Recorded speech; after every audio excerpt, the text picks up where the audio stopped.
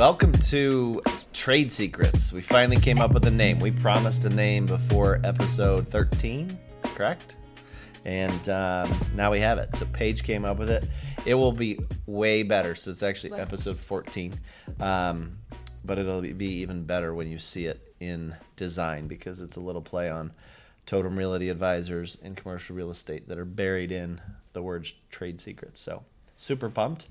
And without further ado, the topic of current events is Paige Myers rocking it at CCIM 101. 96% on the test. We're so proud of you. That's awesome. Good work. Thanks. Now you're being humble because you're on camera. Come on. Well, I can't get up and do the dance that I did earlier, so. That's a big deal. We're super excited. Thanks. So, I appreciate it. Tell us about CCIM 101. Like all of it? It's a class. Towards What's CCIM mean? What's the 101? These people have no idea. A designation for commercial real estate investment sales, I guess. Certified commercial real estate investment member. Yeah. Yeah. So I guess I would be considered a candidate, a CCIM a candidate right now? Currently. Yep. There are 6 courses, I think,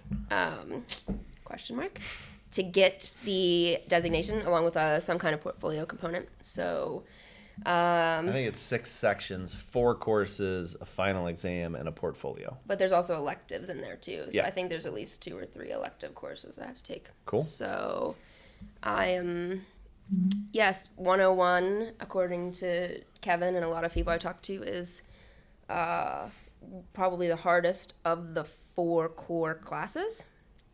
And the test was not great. Really. What do you mean great? You got a 96%. I would say it was not great. No, but before I hit the submit button, I truly thought that there was a chance I was going to fail it. A lot of math. Even after you were done with all of the questions and you were about to hit submit, you thought failure was an option? I was sweating. I was very nervous. I also thought the test would take me like 2 hours, 2.5 maybe. I started at 8 p.m. on a Saturday night. First mistake. So as like midnight was approaching, I was just kind of like finishing it up. And at that point I was so tired. I'm like, I'm not even going back and reviewing it. I'm just going to let Jesus take the wheel on this one. And I clicked submit. Did she just say? Yeah. That is a rabbit hole. We don't want to go there. Oh, not at this point in time. Lord. The part that I'm really actually more surprised about, she just said you Jesus. Did this on a Saturday night. That's how cool I am, Michael. You did it on a Saturday night. And now she's she's invoking Jesus. Taking the wheel. Is there something we should be aware of? There's apocalypse. I've had an awakening. Holy smokes. No, I just wanted to get it done because as we have all seen, my level of knowledge retention isn't always great unless I am utilizing it every day. So I didn't want it to become stagnant in my brain. So the class ended Thursday. I took a day of rest on Friday. Yeah. You're just I was gonna go down. Most of those other guys they pick Sundays. Friday. I couldn't go full board. You couldn't go, I get it. And then I procrastinated a bunch on Saturday, and I did it Saturday night. Yeah. And I was exchanging text messages with one of the other guys from the class that was out in Alaska. I was like, I'm going to fail this. I'm really going to fail it. I'm going to fail it. And I hit submit, and then I felt like an asshole because they tell you right away? 96%. Is it instant? Yeah. Yeah. But it was good. It was kind of validating. So it's over now. Well, it's not over. I mean, it's not over. That is over.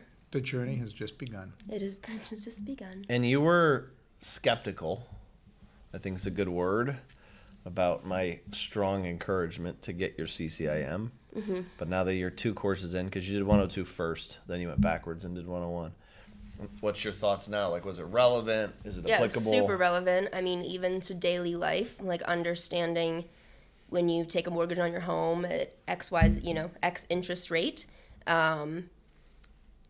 understanding amortization, I think that's something that a lot of people don't fully process when they when they take out loans. Right. It's pretty wild. Like if you calculate the difference of what you will pay over the life of a 30-year mortgage with a 3% interest rate versus a 7% interest rate is nuts. It's depressing.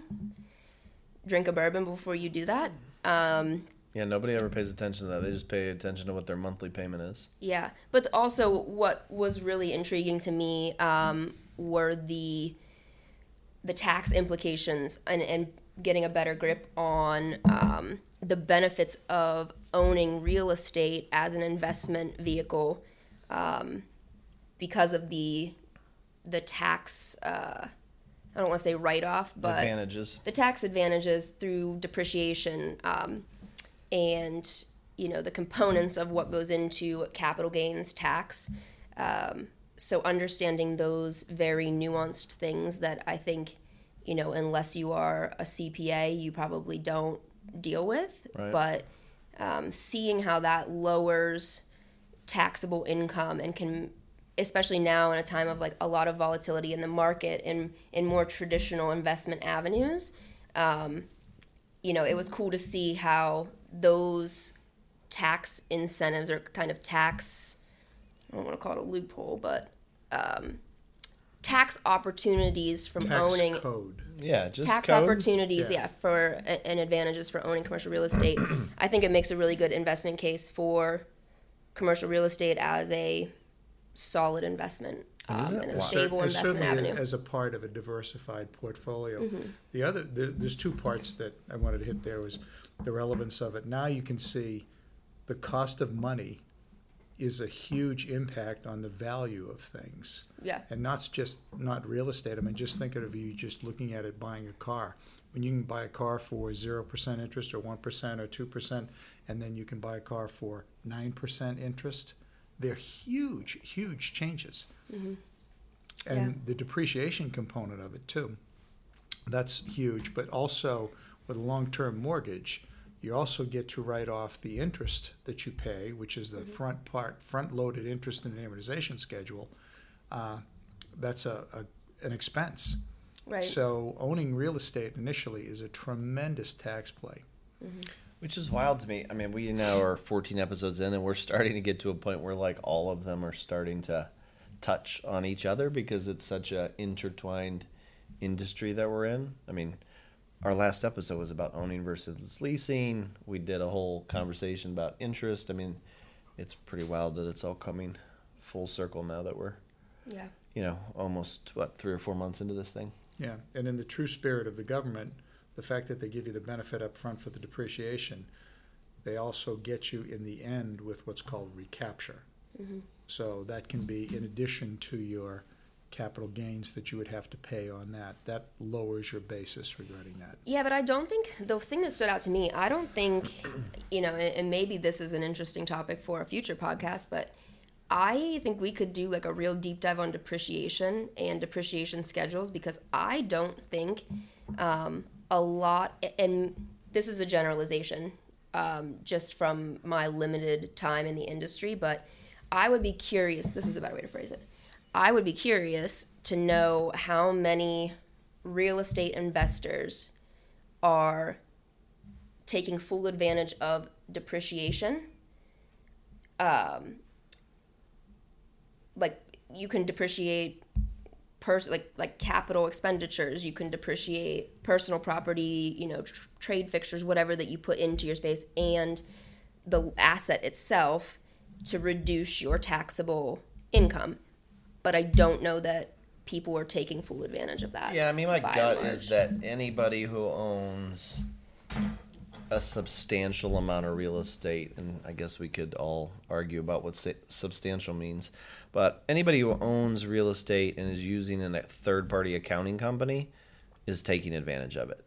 Anybody who owns half a dozen duplexes or single-family homes who's doing their taxes on QuickBooks, probably not taking advantage of it. Absolutely. And then there's other aspects of it, like there's certain components of real estate. You mentioned your best friend took advantage of it a lot.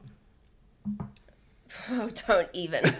Hey, you can love him or hate him. He's when you talked about trade he's fixtures, really good at and it. You talked about certain improvements that are in there. You can accelerate depreciation under certain schedules. Mm-hmm. Like carpet depreciates at a different value than, or time frame than drywall depreciates, or at a different value than, the structure depreciates. So it's it's a very important thing to understand to get an overall picture of what it is that you're going to.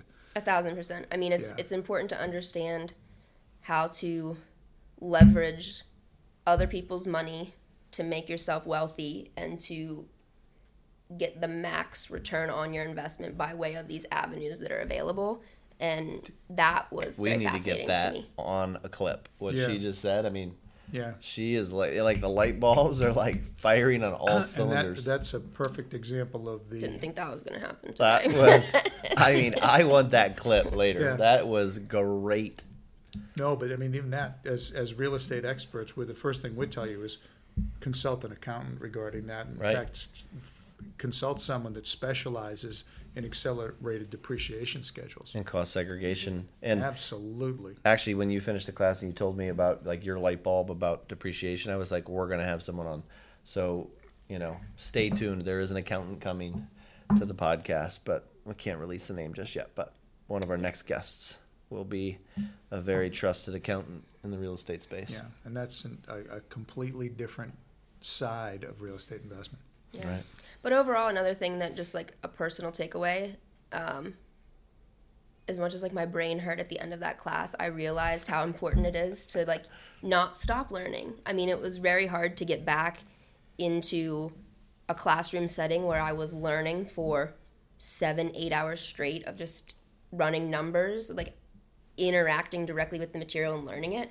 And it made me realize, the importance of continuing to educate yourself and not getting, I think so many things go on a daily basis in our world. It's hard to carve out time for things like that. Right. I could have made 1,000 excuses why I couldn't have done that class last week, but doing it and realizing how out of practice at learning in a more formal setting I have been, I think was a testament for me in my own personal life to like not ever stop.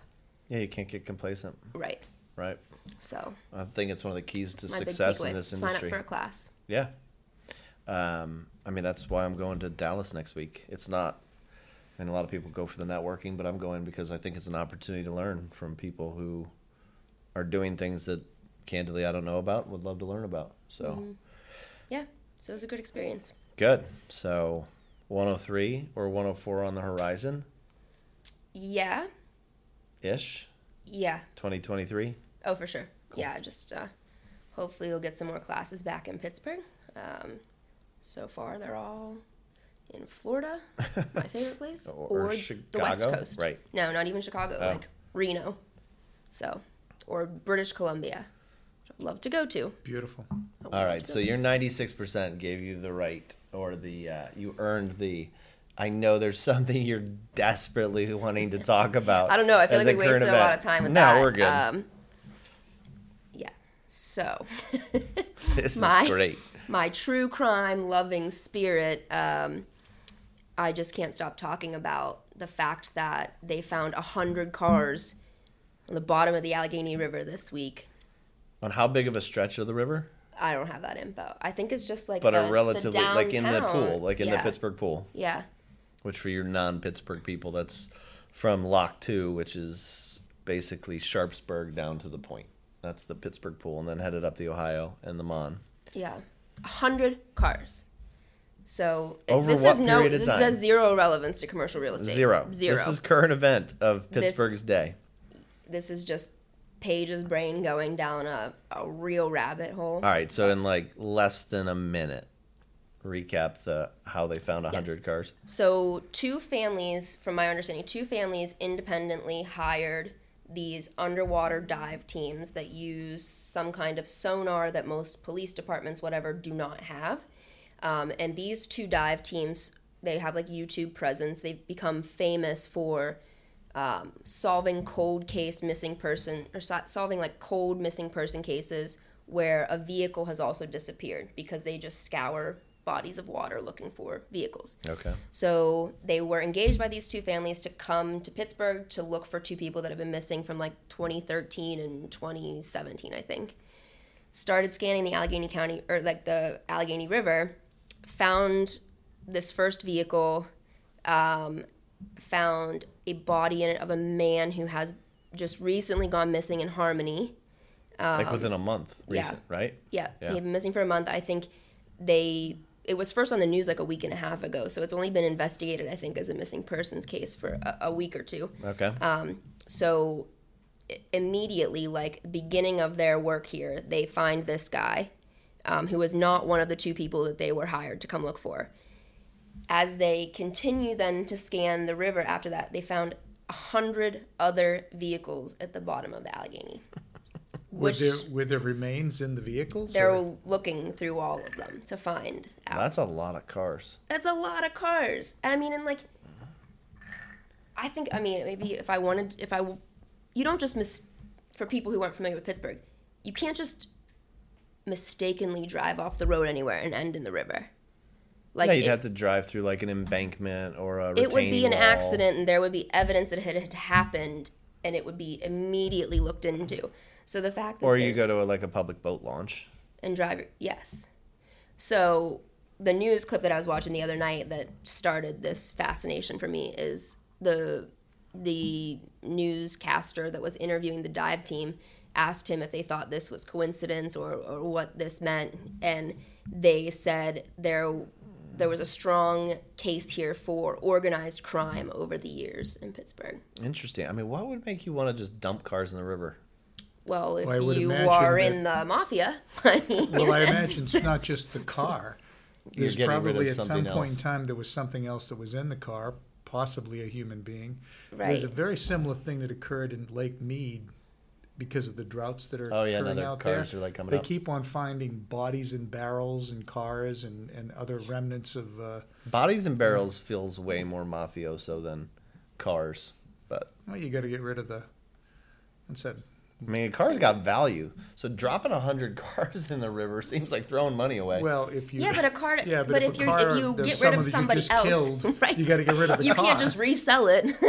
Well, Yeah. Yeah. I don't know. You just make that go away. Like I guess so. I assume you just make that go away. All right, so anyways, not relevant. I find it fascinating. I'm waiting for a true crime podcast on it. Any history buffs out there that have great knowledge of like Pittsburgh crime families, call me. we are going way down a I rabbit hole. would wager to say that if you go to any urban area, any major urban area that has any kind of potential for crime or anything else, you're going to find vehicles submerged in rivers or lakes. Isn't it also crazy though? The police departments don't have that tool. Like they hire like Joe Schmo from the YouTube channel to come in and solve these cases. Like, wouldn't you think? Oh, from the YouTube channel. Wouldn't you think police departments or some kind of law enforcement team would have access to these No, tools? because they're under budgeted. No, I mean that's wild to me. Like, You think that the budget for the Pittsburgh Police Department is like, yeah, let's spend. I'm making a number up. I have no idea what this thing costs. But even if it only costs $50,000 on something that they would have to use once every 10 years. Think of how many resources they deplete trying to solve cold case files over the years. Think of like the man hours that are spent solving unsolved mystery things or tracking people down.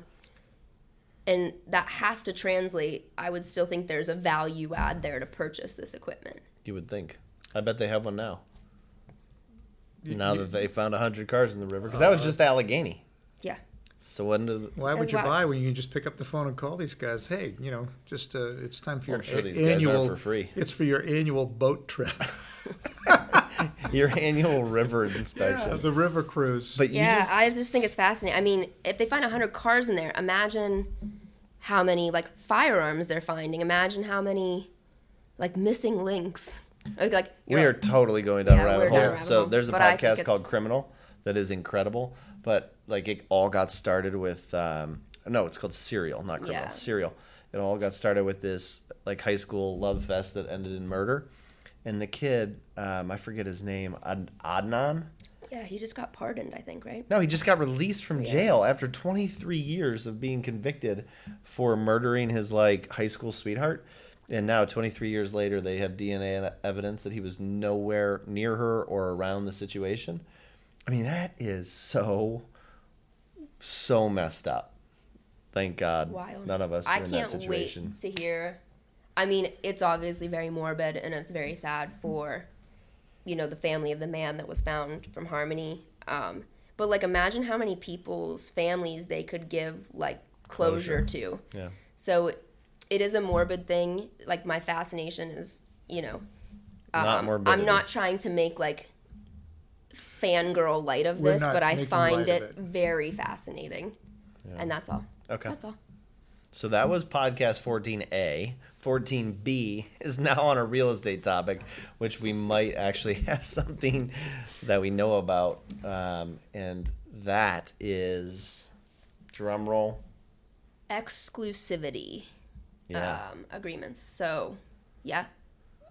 Working, and when we say that, like, there are several exclusivity agreements in the commercial real estate world, one of which you will see like an exclusivity clause or provision in letters of intent to buy a property or to lease a property or in purchase and sale agreements. But this exclusivity that we're talking about, Oh, but hold on. Before we go down there, exclusivity, it has a definition. Like, I mean, to you, what's the definition of exclusivity? you're with me and only me. Right. Yes. Kind of like, well, I was going to say it's kind of like marriage, but I have a feeling some people don't believe that marriage means Well, a exclusivity. contract is only as good as the people who enter into it. So The contract Right, but aspect. the idea of exclusivity, though, is that you and the other party involved agree to mutually work together and for one another or with one another. right. Okay. So exclusivity in a purchase and sale agreement or a lease letter of intent, whatever it may be, generally serves the purpose or intends to serve the purpose of saying, okay, we're expressing to you that we want to move forward with this agreement, and in the meantime, we're asking you to only, like, exclusively talk to us about this. Usually and not, for a period of days. right, Like not 15, to continue 30. marketing it to the world and entertaining conversations with other interested parties. In But- good faith as we go through the rest of the machinations Right. of the transaction. But And that's typically because you, the buyer, want to know that the money you're going to spend during that period of finalizing the contract is not being undermined by the other party talking to other suitors, right? yes. But the exclusivity that we're talking about today is probably something that is lesser practiced in the industry, and that is exclusivity with clients. So I know we've talked before on podcasts about clients versus customers. We've talked before about dual agency. So this kind of touches on both of those things, but, you know, I think sometimes when I tell people that we only work with clients who are willing to execute an exclusivity agreement with us, they're floored. You mean people in the industry or Yes. people who are not in the industry? People in the industry. Right. Why do you think they're floored? Well, I think because it's just not a common practice. I think it's because as an independent contractor maybe, or as one of many doing what you do as a commercial real estate agent to get a business, a lot of times you are like really selling yourself hard to these clients or selling your team or selling your capabilities. So then to sell them on that and also be like, but hey, I also, now that you have said we are going to work together, I want you to sign this agreement and say that you will only work. I mean, I think it can be an intimidating ask of someone that you are trying very hard to get their business. So I that's my guess, is that there is a discomfort or like a discomfort with that additional ask on top of like asking for their business, but then also saying, well, hey, now that I've sold you on everything I can do, I'm protecting my time and I'm going to need you to sign this document saying that you will only work with me or us. Right. So you have to be, you know, it does require a certain level of of confidence that you can deliver in order to really like stand up for your time and efforts to clients. And there's so many places I want to go with that, because obviously this is something that is near and dear to me. But what's your first take? The first thing is the most used exclusive agreement in real estate is the exclusive right to represent, to sell, or to list property. Okay, and when people go to sell their house, they hire an agent who enters into an exclusive agreement with the person who's selling the property with that particular agent. Right, which those are more common, and I think you should also talk about the other end of it. Right, as well. but let's just start off to build the foundation. Let's just go with that. And that requires that the person that is selling the property, the seller of the property, uses this particular agent, but anybody that comes to her directly, or to them directly, or they know that buys the property, they compensate that particular agent that has the exclusive, whether they did anything or not. And I think that that's the reluctance in the ask by saying, well, what happens if I do a deal directly, and they kind of fumble around and say, well, you're paying us to market this property, our time is valuable, you are going to compensate us no matter what, one way or the other. That's one of the things that you're going to do with an exclusive agreement. The value to you is that you can rest assured we're the ones doing the marketing of that property.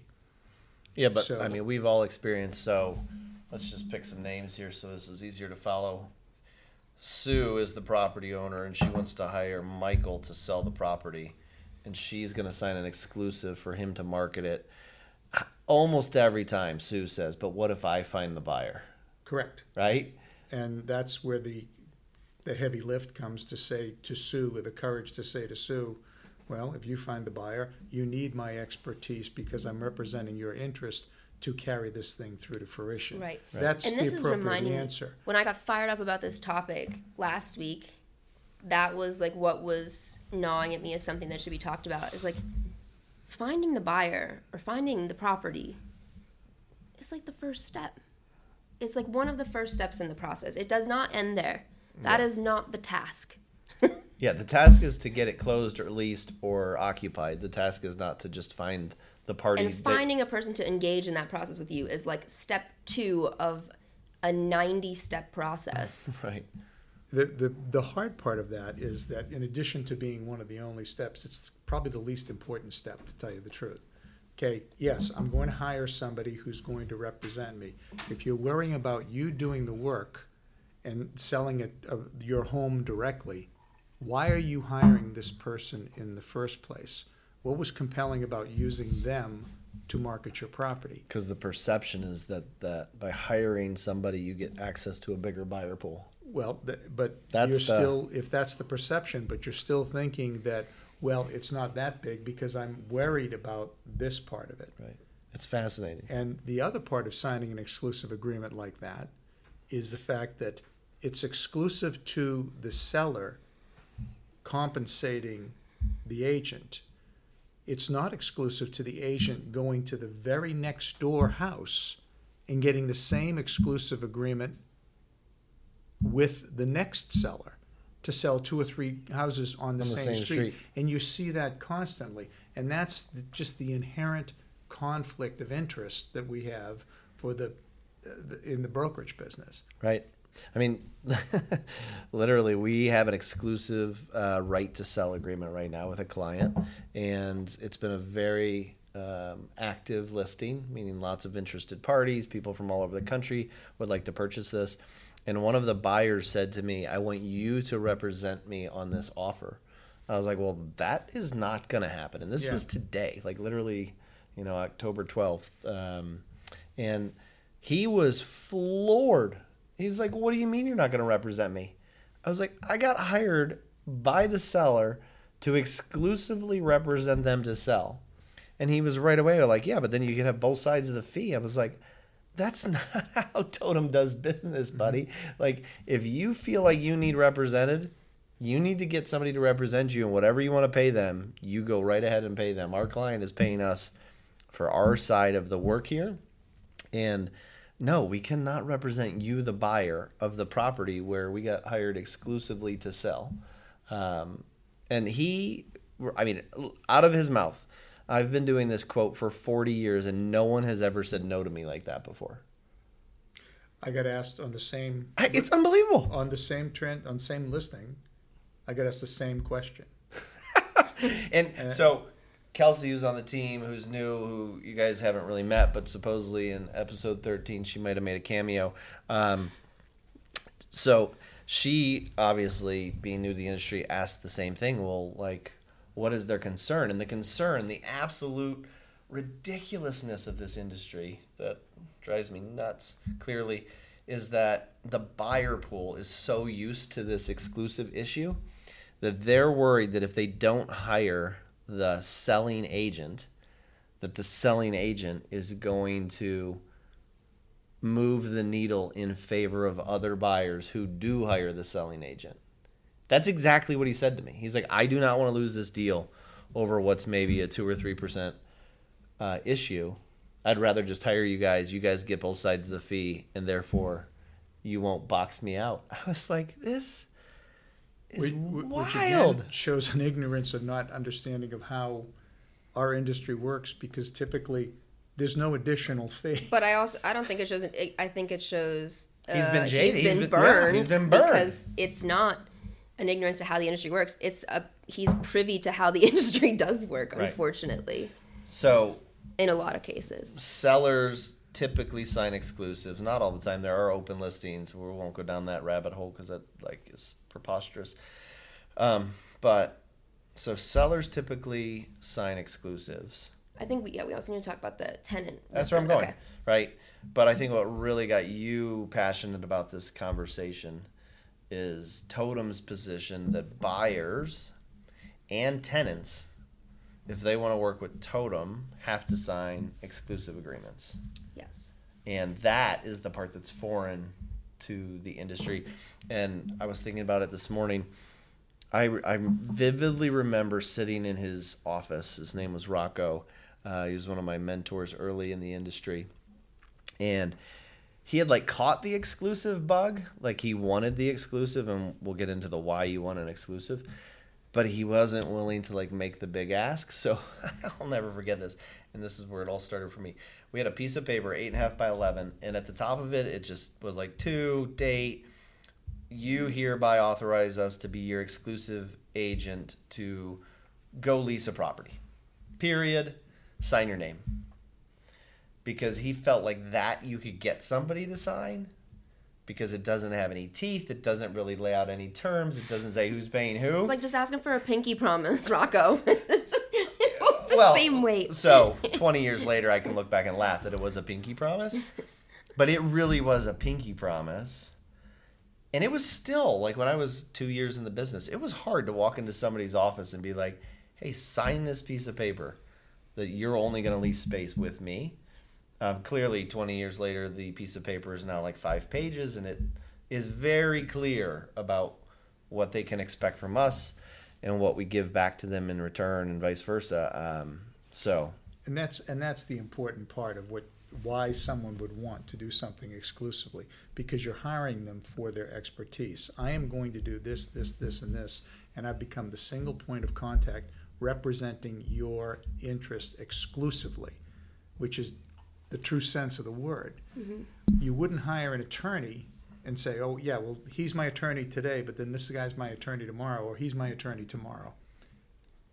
It's a professional service that you're providing specific to the real estate spectrum. So glad you brought that up. What is the first thing a new attorney says to a new prospective client? First words out of their mouth every time. I need to run a conflict check. Oh. Every single time. I don't know whether that's the first thing that comes out of their mouth. If they're a good attorney, they listen for about 2 minutes and they say, this is something. I need to run a conflict check. Yeah, and they run a conflict check. This is the part that I like about law firms, through the entire firm. Correct. There's nobody in my office that has done this or has a relationship. Has a relationship with you or the person that you have the adversarial relationship against. Right. Mm-hmm. But in our industry, that never happens. Ever. It ever happens. And I've actually been thinking about that. Maybe we should start running conflict checks, even though we're well, such a there's three small of us, shop. so it's pretty quick. Well, four of us, but Four. I think we know enough about who the players are and what's going on that we avoid it without running a quote check. But I do think it's fascinating that the law industry, and I kind of want to find out when they started doing it. Like, even though they have such a bad rap, they, by and large, conflict check everything before they start working on it. Whereas our industry is like, sure, you want to go find space? Let's go. Mm-hmm. And why do we not do that? Like, now that you've been here for 3 years, like, what is it? We have a very real world example over the last week where it's like hitting you, I think, finally in the face about why it's so important to us.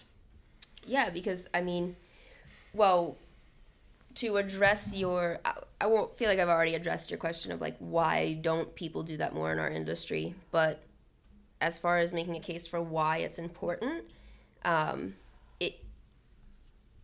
one, like, nothing is free. Like, if you have someone doing free, you know, unencumbered work for you, you're probably not getting the best work on your behalf. Because why would I want to work 15 hours vetting spaces for you, uncovering solutions for you, when there's, you know, maybe a 50% chance or better that you will see a listing, or someone will come to you directly and say, hey, here's this, or you will find a listing. You'll be driving down the street in your neighborhood and you'll see a space for lease. You'll call them and do the deal directly. Like, what is the incentive for me to spend my time as a professional with expertise, presumably in this industry, working on your behalf when there is no protection for me that work will ever be compensated for? Amen. There's no reason for you to do that, but people do it all the day, time. every day, because it's all not and it's hard to say no to people, and it was one of the first referrals that ever came to me when I first got licensed. The woman, the prospect client, we had a great call, and she said, well, listen, I explained to her that we work off of exclusivity, which with zero transaction experience in this industry was like a difficult thing to say to somebody, but I have you two to fall back on. So, I explained that to her, that we do like to protect our time, and if everyone's working for you, no one's working for you. And she had someone that was in the residential side of things, was going to refer her to someone inside of her firm that also had a commercial arm.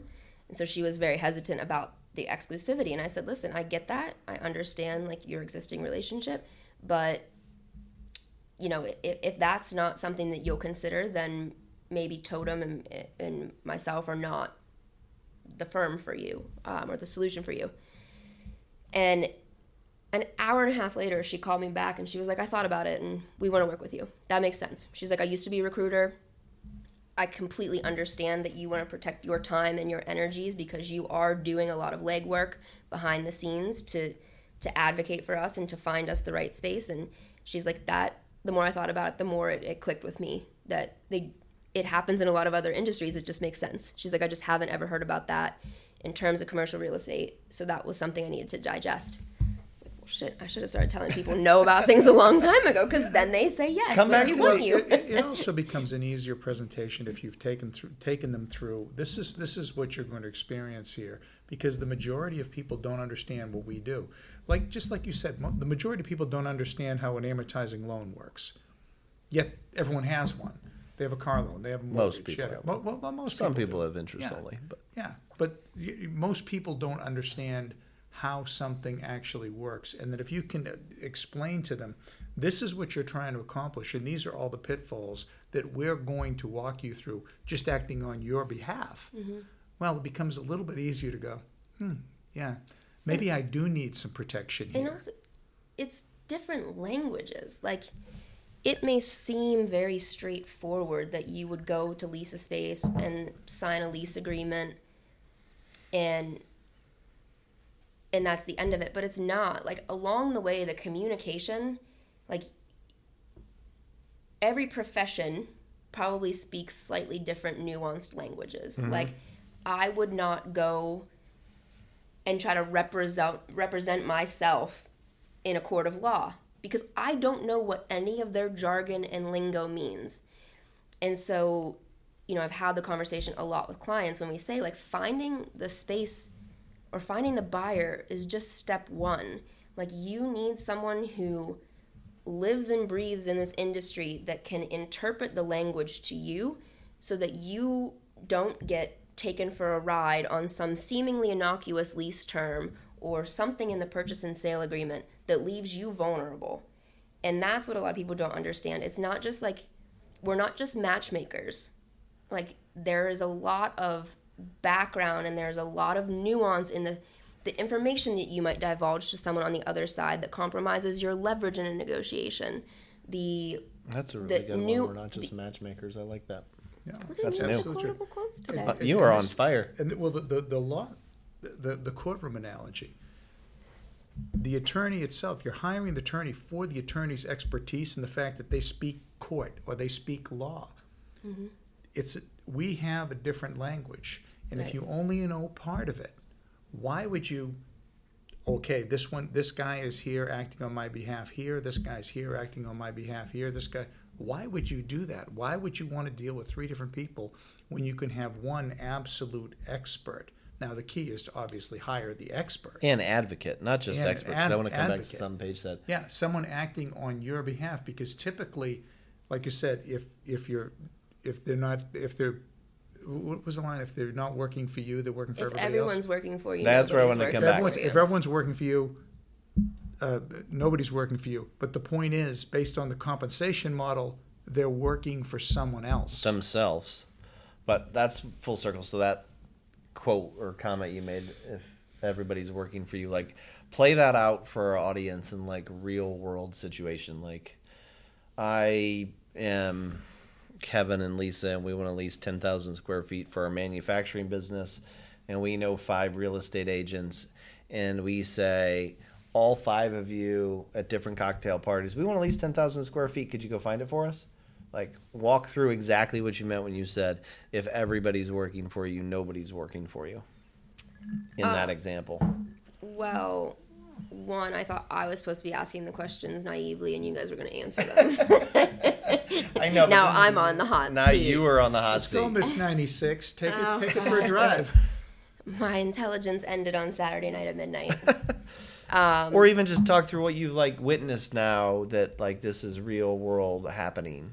Because it happens. Like, you've had people come to you and say, hey, I'm looking for 3,000 square feet for this. Could you help me out? Yeah, and I mean, I've had situations where, or heard of situations or been tangentially involved in situations where if 4 people are approaching the same landlord or the same landlord rep about the same space, there is a perception on their end that they're like, oh, well, we can pit them against one another. So it becomes you can create your own bidding war against yourself because there are multiple people reaching out for your same need, and the landlord will use that to their advantage and creating leverage for themselves to get the best offer possible.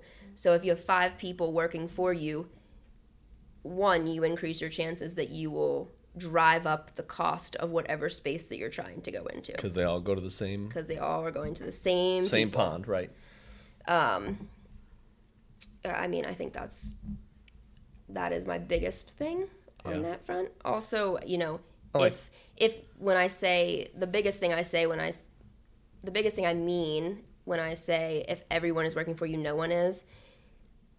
If I am not protected in spending my time working for you, I'm going to focus more of my energy on working for people and jobs where I am protected, or where the outcome, the potential deal is larger, where the client relationship is has more down road opportunities, where they're willing to sign an exclusive. Like, we would focus our energies and our efforts more on the people who are willing to make that commitment with us, rather than someone who is just looking to, you know, throw things out into the wind and see who can deliver something for them. Right, because in your example, I'm putting on the page and totem hat. If someone says, hey, I don't want to sign anything, but could you tell me what's available 10,000 square feet in, Peters Township? Well, what's the effort level from Totem and Page going to be on that? Like, we could run a CoStar search, we could send it to them and hope like it's throwing spaghetti at the wall and seeing what sticks. Yeah. That's not advocating for somebody, right? So, and it's not even the whole picture. Like it's a misleading picture because you don't know the true cost of a space. Like it's not just dollars per square foot. And you don't know what's listed versus not listed. Like, right. You get the exclusive, and it's like, no, you have 100% commitment that you've hired us to solve this issue, whatever that issue is, and we are going to be relentless until we solve it. Right. Because we know that we're protected. Correct. Now, look at it from the owner's or the tenant's perspective. What are they inheriting if they don't sign an exclusive? They're going to deal with multiple brokers or agents. They're not going to get consistent evaluation of everything. Mm-hmm. Someone's going to miss something. Someone's going to give them self-serving Someone's information. going to give them self-serving information. They're going to end up dealing directly with someone whose business interests are completely counterintuitive to theirs. There is absolutely no upside. In addition, there's a lot of brain damage and an incredible amount of time because you're dealing with more and more people. Mm-hmm. And you have no advocacy. Yeah. You have no one who's acting on your behalf.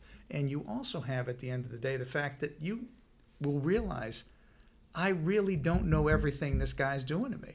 Yeah. And I think you just hit the nail on, maybe it's a good place to wrap on the head with advocacy. Like, when we created Totem, at the end of the day, what we're really passionate about is advocacy. It's not about exclusivity, because exclusivity has a whole bunch of other different connotations that could be good or bad depending on, like clubs and a society and stuff like that. But to us, we are going to advocate for you 100%. And if you're not willing, and this is what started even with that silly piece of paper way back when, like, if you're not willing to say, we want you to advocate for us and we're going to sign on it. And oh, by the way, you could fire us at any time with no obligation because we believe very strongly in our value add. Like, why would I advocate for you? It's like, I try with my kids all the time to reinforce to them that if they want great outcomes from the things that they're involved in, they better provide great effort, right? So why would we as an organization give great effort to something if we don't have someone who's willing to say, yeah, we want you to be our guy or our gal or like our team? The sayings, like, you get what you pay for. Well, if you don't pay for anything, right, what are you going to get? Or you get in what you get what you if you're not get paying, out what you put in. If you're not paying I'm for gonna it, need to cut that. You're the product. Yeah. Right. If you're not paying for it, you're the product. Yeah. And the reason why everyone should retain professionals to work on an exclusive basis is because of what you get for it. You're getting that kind of advocacy, you're getting that kind of representation, you're getting that kind of expertise. And I can't remember how many times I've said, if you don't hire us in an exclusive way, hire somebody. Yeah. Because we aren't interested in winning all the time. Like, we get it. We're not the right fit for certain people, for certain jobs. But at the end of the day, if you're not, like, people always say, why should I sign an exclusive? Why would you not sign an exclusive? Like, it's amazing. So if you want to hear about exclusives and why we are so passionate about it, call us. This has probably been our biggest promo podcast. Yeah. A little bit, which isn't why we started the podcast, but it's clearly something that we're passionate about. And that would be podcast 14B. 14A is about cars and rivers and Paige kicking ass on CZIM. If you're looking for a 59 Chevy with a little bit of water damage, come call me. Oh my gosh. All right. Really quickly. Basil Hayden. I think we should talk about that dumpster fire we tried first. dumpster fire. Worst bourbon ever. You Thank can God zoom we into tried it. that No. I won't before the even name it podcast 'cause it was started the because we worst thing all ever. gagged. Oh my God. Let's not be. But Basil Hayden, age 10. I'm sticking with standard Basil. Yeah, it was a strong bite to start off with. The aftertaste I is think really weird. I think it's opening up to me a little bit more. Yeah. That could be just because it's the second glass, but So Basil 1 or Basil 10? oh no, the original. Yeah. You. Yeah, the original. I don't know. This one, I haven't had the original in a long time. But the aftertaste on this one is No bueno. not doing it for me. Cool. Well, that's a wrap. Cheers. Cheers. We'll talk to you soon. Whoop. Woo woo. Whoop.